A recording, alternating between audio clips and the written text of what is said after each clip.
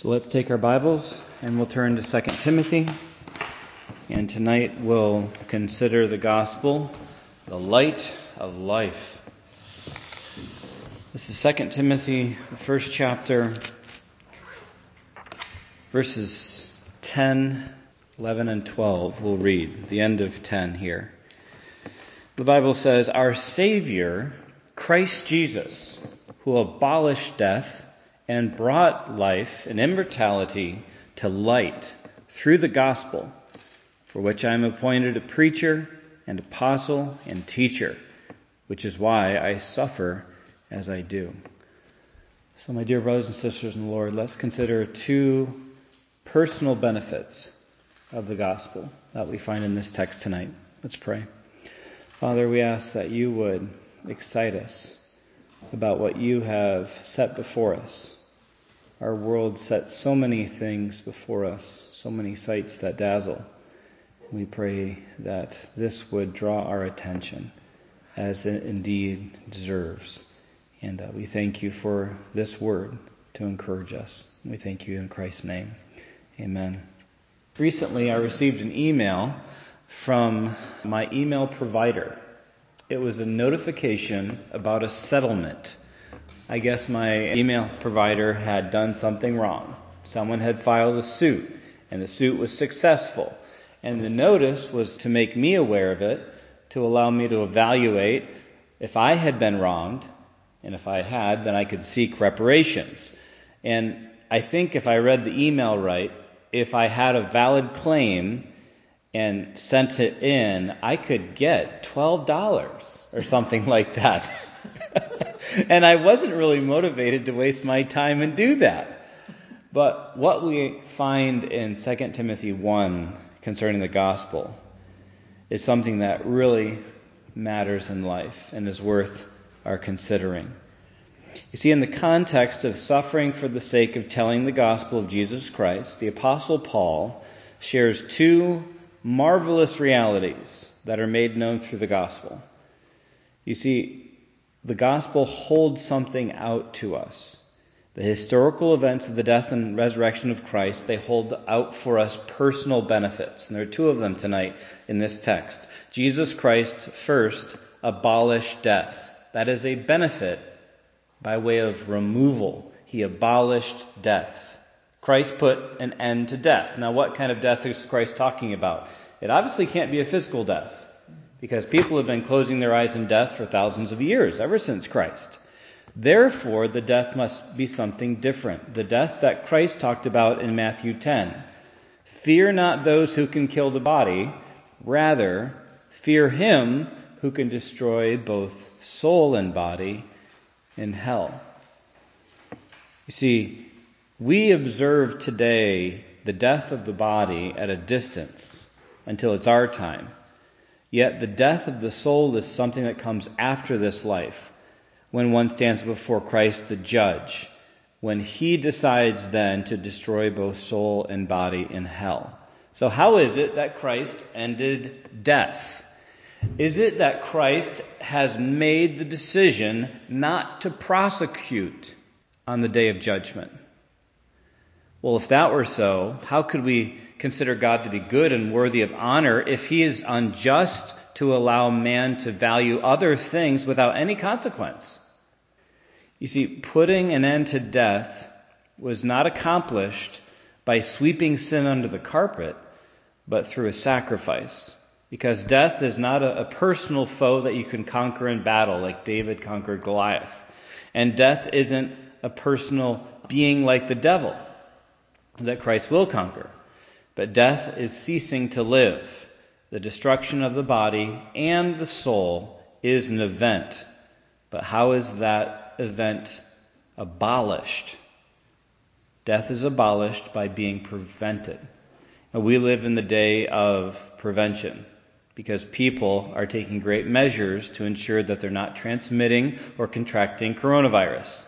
And the basic point is we can stop the spread of the virus if we take precautions.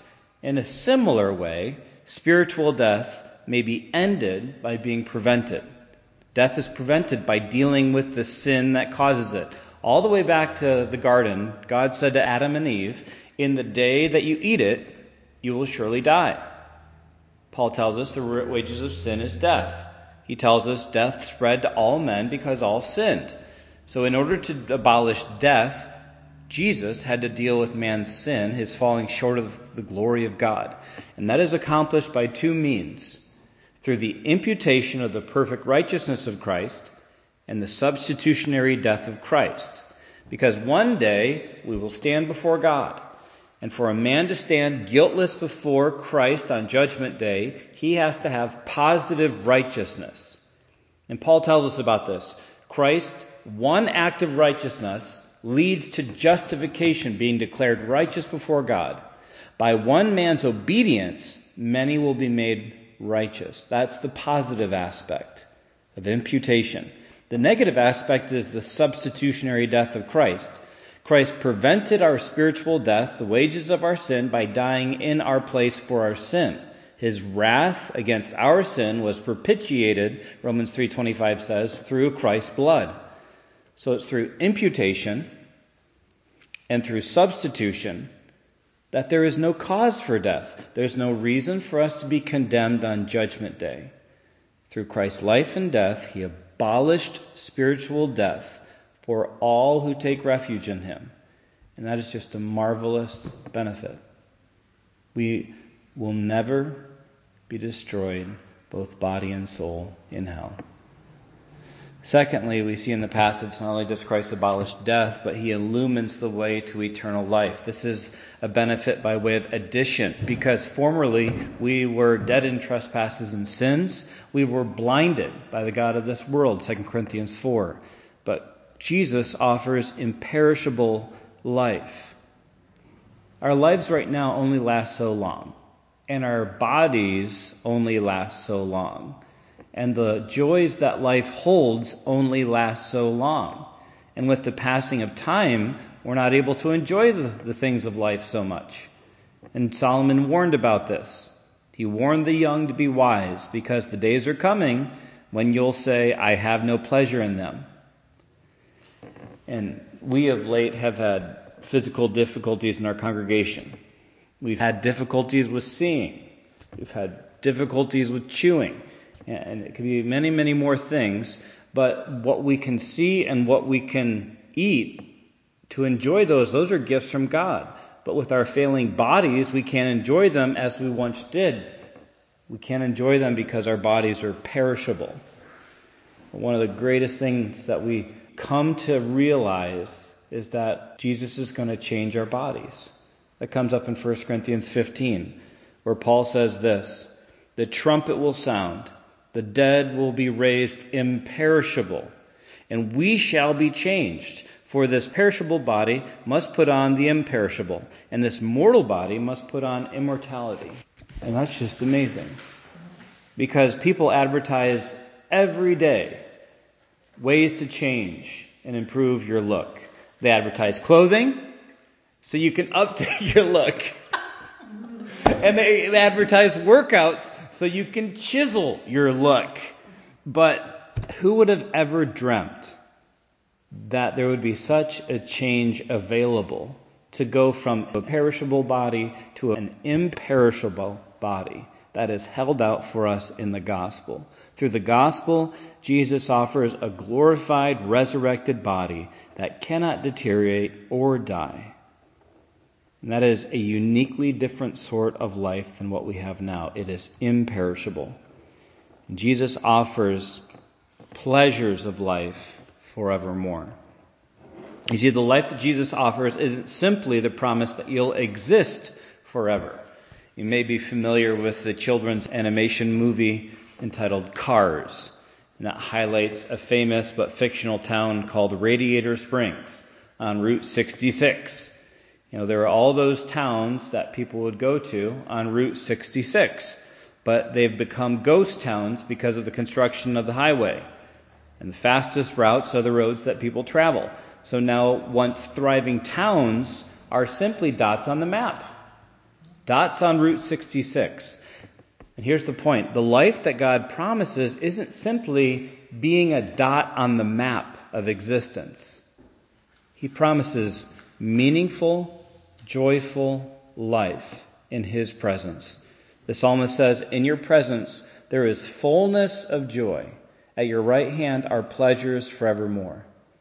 And it's the gospel that says, whoever believes in the Son has eternal life. Whoever does not obey the Son shall not see life, but the wrath of God remains on him. So it's Christ through the gospel who illumines the way to eternal life. And that is just a wonderful, wonderful thing. Hard for us to even imagine. You know, it's a lot better than the $12 that was held out to me in this email settlement. This is death nullified. This is life illumined. And both of those are through the proclamation of the gospel. Because Jesus said, I give to my sheep eternal life, and they will never perish. And that's what's held out for us in the gospel. Father, we ask that you will encourage us with what you have given us through the gospel. Lord, we look forward to experiencing it. We pray that you will help us to long for it more and more as the days go by. In Jesus' name, amen.